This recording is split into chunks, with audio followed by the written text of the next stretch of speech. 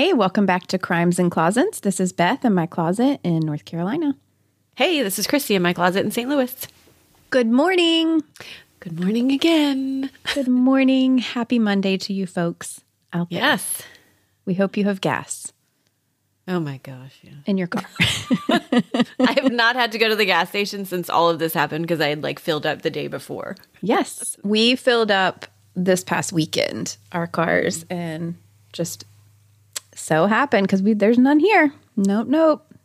I have not. I will say, between you guys and the news, a lot of the time the news is North Carolina. It's like North Carolina panicked. Well, I know there was a few states that they mentioned, but I haven't seen that here. Good. I haven't seen lines at gas stations. I mean, I have no idea what's happening because I'm hardly ever out of the house. But when I drive somewhere, I've not seen this as an issue. But maybe it was. I don't know. Yeah, our gas stations there's caution tape around the pumps or bags on the handles. You cannot get gas. So, wow. Well, hopefully it's resolved soon now that I think it will be. I think pipeline is just back up. fine. I think everyone needs to calm down, get in your closet, get a drink. Christy's having a mimosa this morning. Always. Yeah, Every Thursday. It's my new favorite thing. I did about make recording during the day. I made an iced coffee today, which is pretty indulgent for me. We were just talking about Yeah. and it's very good. Yummy. Yeah. Caramel. Yum. Yes. So cheers to that. What do you have Did you have a going on? nice? Well, I was going to say, did you have a nice Mother's Day? Because I had a nice Mother's Day. Yes, I did. It was great. yeah, Went on my little dates for the week with my kids, and then my husband cooked all day long on Mother's Day. He made brunch. He made dinner. It was very nice. Got flowers. Yeah. What about you? lovely. I mean, it was a fine day. Didn't do a whole lot. I had ordered food to pick up at my favorite place and heat it up. It was a nice spread that they were offering for Mother's Day. But I will say, I think I got, maybe the best compliment ever Oh, okay. at dinner good. that night. But also, you know how sometimes we say, at what point do we think that having a beverage is a problem for us? You know, we kind of joke about that. Well, so we're sitting there at dinner and Emery, at dinner, we always do, what's your favorite part of the day? Yes. I love that. Everybody goes around. You have to find something that was good about your day, even if your day stunk. It could be coming home from work and seeing my lovely family. Sometimes that's Emery's because that's just the best part of his day. Aw. Well, he decided to say, what's your favorite thing about mom? We Mother's did that Day. too. Yeah. So went around the table, nice, cute little things, puts them on the spot, but they come up with cute things. And Langdon says, my littlest, he's 7, he said, I just love all of mom's talents. Okay. So I was like, well, what talents? Can you name one? Because sometimes he says these words that he hears because he's just I just want to use that word, whatever. Right. I'm like, well, what talents? And he's like, she's really great at drinking wine.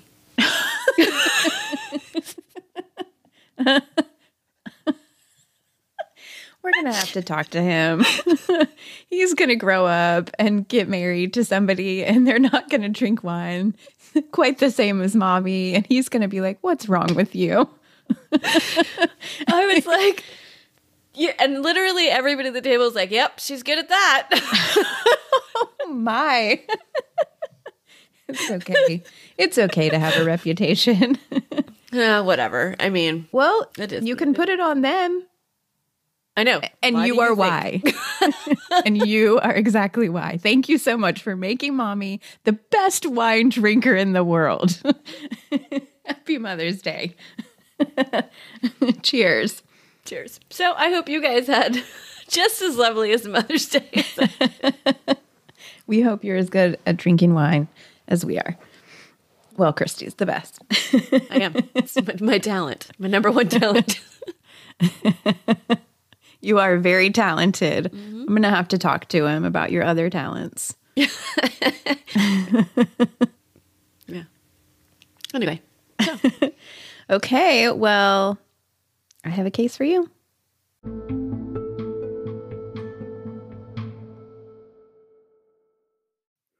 Okay, let's jump right in. This case is a suggestion from our good friend Carrie, who is here in North Carolina. Carrie has suggested some local cases for us before. This is another doozy. You're going to like it. Thank you again, Carrie. This case happened in North Carolina, like I said, in Wake Forest in 2016, and I remember it. I was living there. I have that in my notes actually because I had forgotten about it. But after I started my research and was really delving into it, I remember this occurring. I think we've talked about this before we did true crime podcasting and researching. We weren't super dialed into the true crime world. So I can't say that I followed the case necessarily, but it was close to home and I knew about it happening. So thank you, Carrie, for reminding me of this story and that it should be told. Mm-hmm. So the backstory of these folks is lost or never reported. So there's going to be some holes. We typically like to start with this is where they were born and their lives and kind of set the scene. I'm not going to do that in this case. I apologize if you love that, but we have plenty to talk about here. So don't worry. Let me tell you, There's a lot to say. So in 2016, living in Wake Forest, North Carolina is the Mazzella family.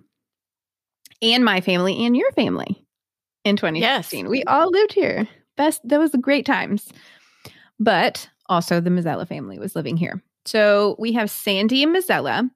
He was 47 years old at the time. And then we have his wife, Stephanie Mazzella, who was 43 years old. And they have 2 children, a boy who is 10 and a daughter who is 14, all living as a family here in Wake Forest.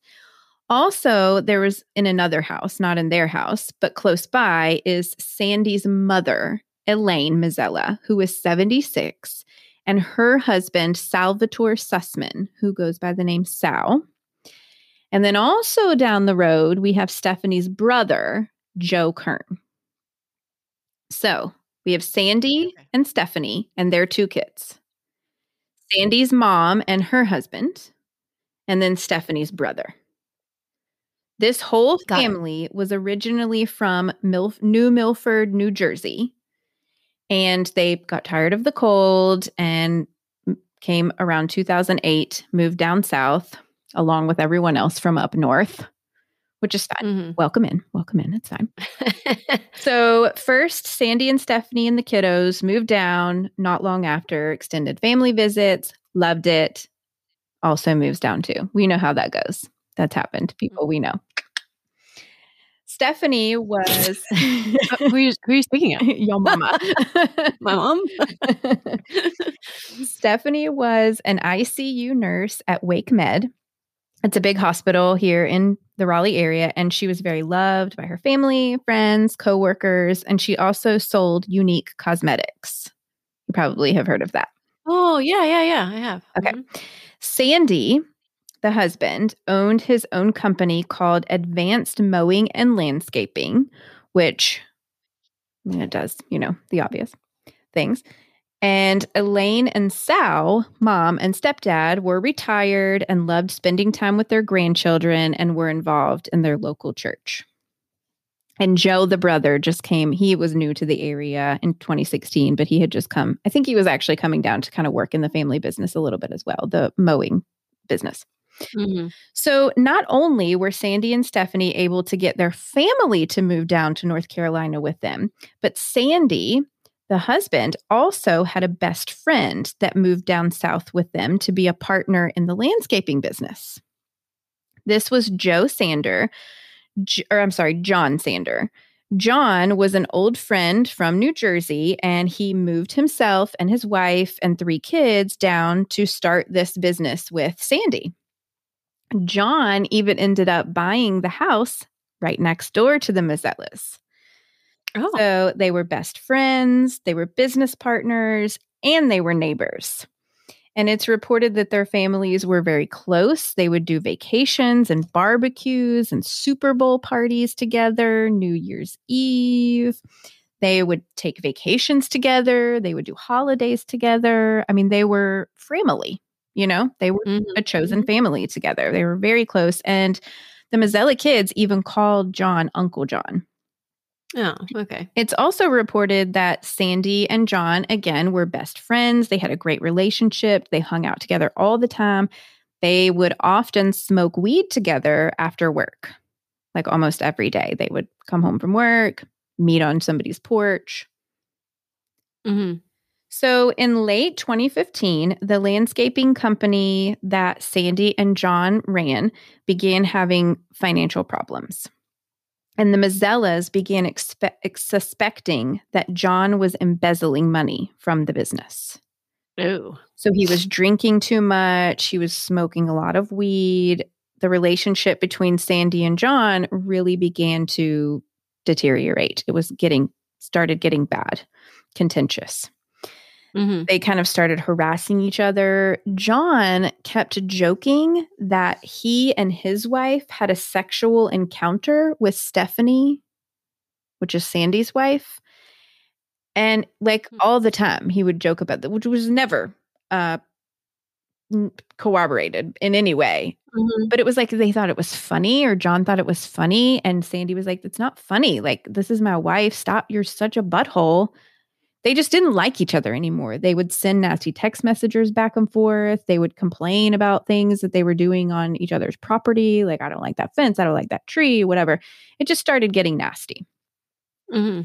So then one of the Mazzella children bravely reported to her parents that Uncle John had inappropriately touched her. I don't know if it's one occasion or multiple occasions. I don't know. But as you can imagine, this turned a bad relationship real bad, quick. Right. Yeah, no kidding. Police and Child Protective Services became involved, and the family was literally at war. It got to the point where they were straight up threatening each other. They were saying that the other one was like doing harmful things to like each other's pets. So like both were accusing each other of this. The Mazzella family began referring to John as Chester, as in like Chester the molester. Chester the molester. Oh my gosh. Mm-hmm. It's reported that the two families would like play loud music into each other's yard and yell things at each other. In front of neighbors, they would argue. Like, everybody knew that this relationship was bad, that they were hated each other, they were fighting. And I mean, they are from New Jersey. Not that I'm saying anything wrong, but they're loud and obnoxious people. Okay. Well, I mean, I'm sorry. New York, New Jersey. Come on. I will say something I can say with certainty is don't cross them because. No, I mean, Italian name, Mazzaro. Mazzella. Yeah. Or Mazzello. Yeah. Like, come on. Like, I don't know. Just to me, like, not surprising that they're loud and obnoxious. Got it. Okay. I'm just going to put it out there. Okay. I think we're going to find that that's true. But okay. John had reportedly told Sandy that he wanted to kill him and put him in a box. And Sandy is reported to have said to a friend of his that he was just waiting for John to make a move onto his property so he could legally take him out. So it's not good. It's not good. So we're getting threatening text message. We're verbally threatening each other. Everybody is aware of this bad relationship. And it got so bad that the Mazzellas had decided to move and actually began packing up their house with plans of moving in the next couple of weeks. The Mazzella family was also granted a temporary restraining order against John because the threats that he was making to Sandy were so bad. Like, he was legitimately saying, I'm going to kill you. So they got a temporary restraining order. And this was in February of 2016. So I'm going to tell you. I honestly don't remember this. Really? Why. Maybe I will later on in your discussion. But. I remembered it. So I'm going to tell you what happens after this restraining order right after the break. This episode is brought to you by Best Fiends.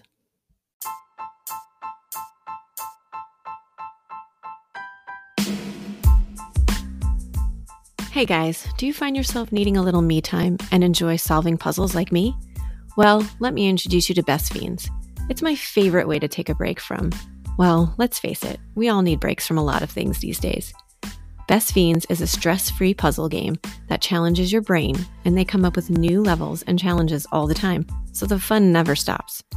I'm on level 263, and I have 17 fiends. Gene and Temper are just a couple of my favorites, and I guess you'll just have to play to see what I'm talking about. They really did a great job creating a colorful world of puzzles. So, join me and millions of others who are already playing this game. Download Best Fiends free on the Apple App Store or Google Play. That's Friends without the R. Best Fiends. So John, who was being accused of these things, had this restraining order now against him, was obviously very angry about it. He was very distraught, and he felt that he was being accused of doing things that he didn't do. He said he never stole money from the business. He never was inappropriate with a child, and that he felt like his livelihood and family and reputation were all being ruined based on lies. None of it was true. So on March 23rd of 2016, John went to a mental health clinic in Raleigh to be checked in. He went for help. He was told that he would have to pay $250 for an evaluation. And at that time, he did not have the money. So he left. Oh, gosh. Also on this day, coincidentally, the temporary restraining order that had been put in place for John to stay away from the Mazzella family was expiring. So on March 24th, which is the following day, Sandy went before a judge in the county and requested that the temporary restraining order be changed to permanent, like a 1-year restraining order, and put in place against John. Sandy said that he feared for his life, that he feared for his family's lives and safety and well-being, but this request was denied by the judge.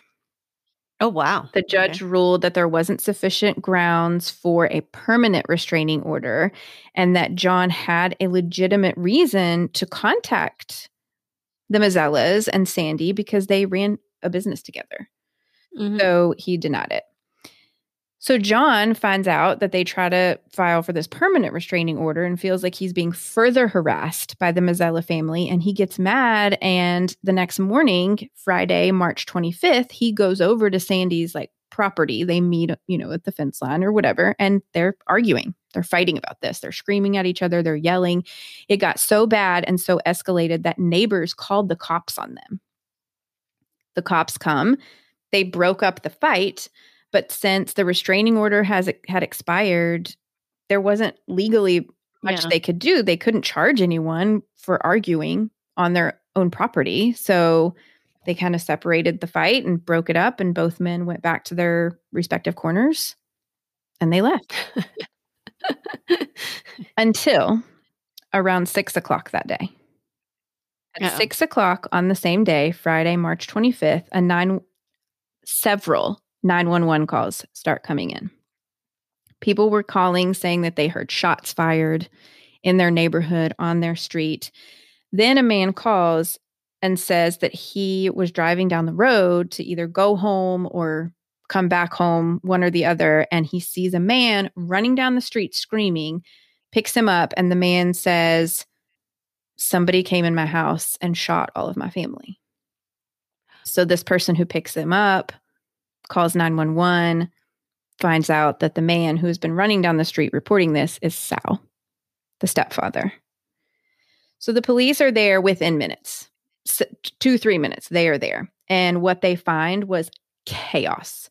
There are neighbors everywhere. There are children everywhere running around crazy. Everyone's freaking out. And Sal is freaking out, saying, "Everyone in the house is dead. Someone came in my house and shot everyone. It's dead." So the police go into the Mazzella home and they find Elaine Mazzella shot to death in the kitchen. Then they search the house more, and they find the husband and wife, Sandy and Stephanie Mazzella, shot to death on the back porch. Sal, Sandy's stepfather, was there, but was able to escape the home without any injury. Also, the Mazzella's daughter, who was 14 at the time, was also home and locked herself in her bedroom during the shooting, then was able to escape and get Oh, out thank unharmed. goodness. Joe, Stephanie's brother, was also at the home, but was in the backyard with the dogs gosh. when the shooting started, and he had been able to run around the house and get away from it. So there were 3 victims, 3 survivors. It's a lot of people. It's chaos. Now, the Mazzellas also have a son, and he was not home at the time this happened. Thank God. So Sal immediately tells the police that the shooter had been John Sander, and he just lives just right over there. So police determine that John had gotten into the house by walking through the open garage. So the garage door, the big door was up, and he walked into the garage and then shot the doorknob of the door that leads from the garage to the kitchen. And that's how he gained entry to the home. So excuse me while I go close my garage door. Seriously. That's scary. Okay. So he first sees Elaine in the kitchen and shoots her, and then goes through the house and finds Sandy and Stephanie as they try to run out the back door, and shoots and kills both of them.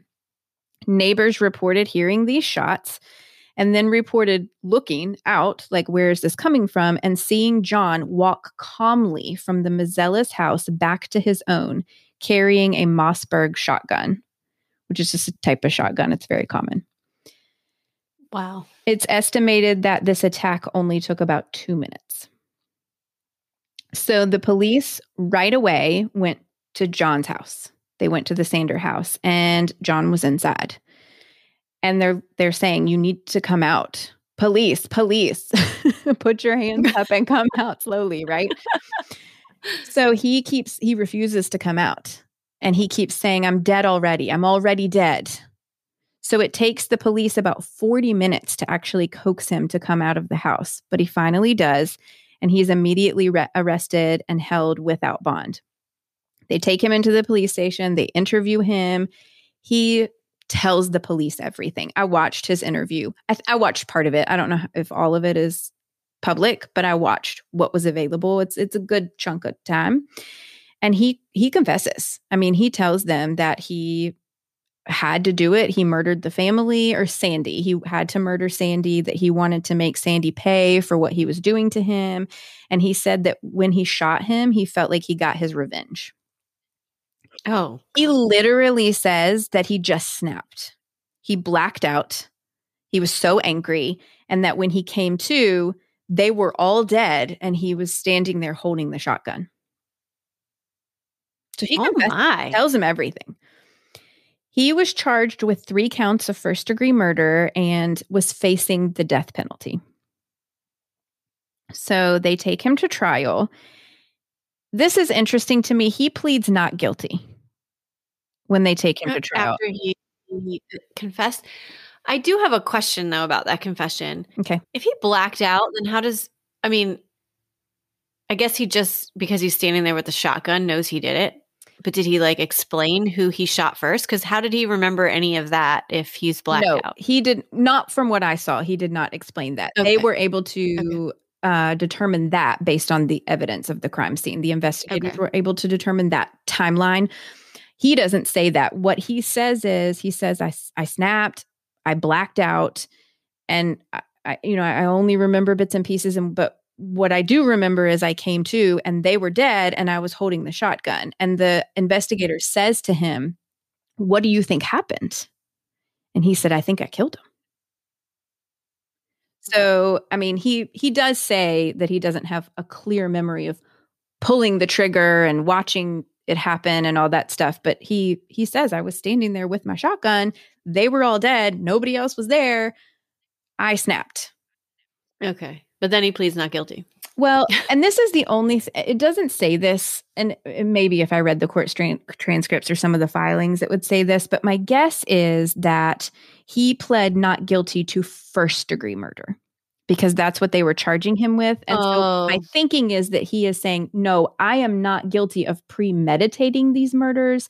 I am guilty of second-degree murder or manslaughter, or he may be saying I'm pleading not guilty based on insanity. I mean, there are different. He enters a plea of not guilty. That doesn't mean he's saying I did nothing. necessarily. Yeah. It sounds like that, but legally, that's not exactly what that means. So, you do have to kind of give a little bit of grace when it comes to that. Okay. So at the trial, many neighbors and loved ones testified of the months of escalating tensions between John and the Mazzella family. John, during the trial, was very agitated and erratic and had outbursts. And at one point, while Sal was testifying, they had to physically restrain him and remove him from the courtroom because he was screaming at Sal and pointing his finger and waving his fist, and they could not calm him down. So they had to stop the court and remove him because he was acting crazy, a fool. Yeah. Loud. We also learn, yes, it was very loud. Yes. We also learn during the trial that John had been committed 2 times previously and was described as psychiatrically dangerous. He met criteria, he met criteria for bipolar 1 disorder with a history of mood and psychotic features and elements of paranoia, got it? And obsessive compulsive disorders. John. Oh my. It's a lot. Goodness. That is a basket. It's a lot. That's a big basket to carry around. And the man tried to go in and get help. Yeah, he did. The day before, right? Yeah. 2 days before. Yep. 2 days before this happened. Yes, he did. I wonder if he had said, I've been committed 2 times. Do you still want me to pay $250 and let me walk out, or are you going to let me walk out the store?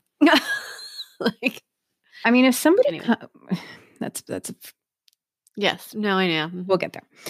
John tries to say, he says, he doesn't try to say, he says that he was framed and being framed for all of these things, and that the family was out to get him, and that this was having the family killed or staging this whatever was their way of making sure it was really done. He suggests that maybe Sal killed the family, which is just outrageous. I mean, yeah. I mean, because then how did they get him there? When he blacked out the entire, how are they going to know he blacked out?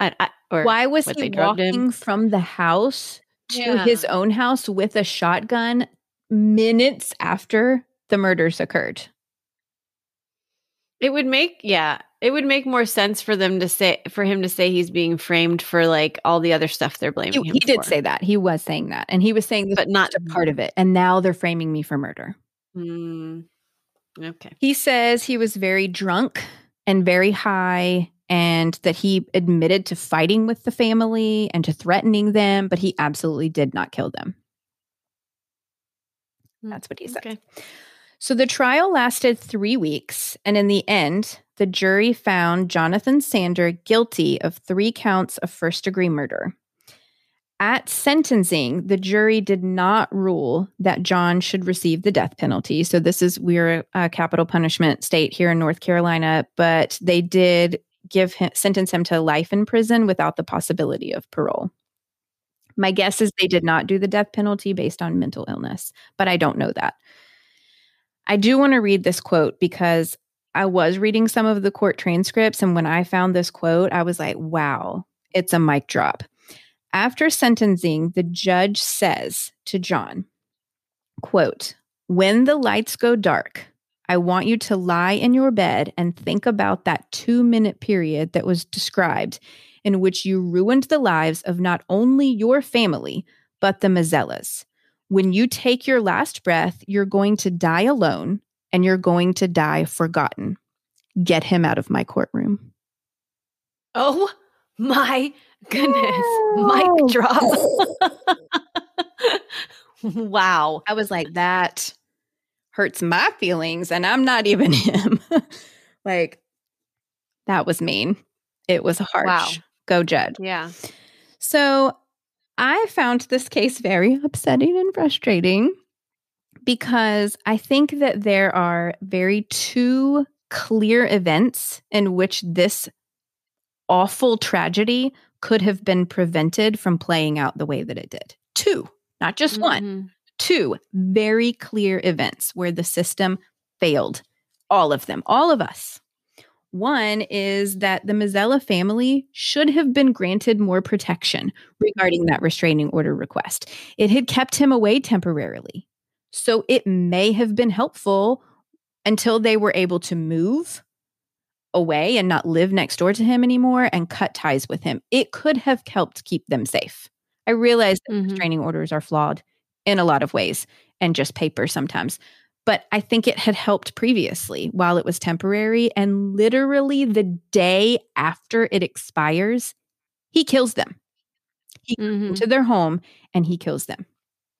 They should have done more to protect this family. Second, here I am. I'm going to get on my soapbox. You know how I feel about mental illness in this country, but he should have been helped. He went for help. He went for help, guys. He knew he was spiraling. He was aware that he was having a mental breakdown and that he needed to be stopped. And he asked for help and was turned away because of $250. It's a freaking shame. Also, he had been committed 2 times before. Why was he not receiving ongoing mental health treatment? Well, was that in Jersey, like before he moved? Yes. Yeah. But like that stuff, I mean, probably because he couldn't afford it. I would guarantee that that's why, that he couldn't afford it there, and it drives me crazy. It's a shame. There we go. Yes, I agree. There we go. There is a GoFundMe page for the 2 children. If you want to go and look it up, I will link it in the show notes. Gosh. Wow. Thanks, Kristen, for another doozy right here in our sweet little town. We're not all crazy. I'm telling you, it seems like that all North Carolina. I mean, we're getting up there with like Texas and Florida with these crazy cases in this area, but oh, no kidding. Gosh, I didn't realize so much happened in North Carolina. There we go. Oh, gosh. Well, yeah, thanks for the suggestion and thanks for telling that. I seriously don't know why I don't remember that. I feel like it would be something that I would hear in the news and be like, gosh, that's like a couple miles down the road. Yes, I do remember hearing it for that reason. Yes. Wow. And I am also aware of the church in which Elaine Mazzell and her husband were active in.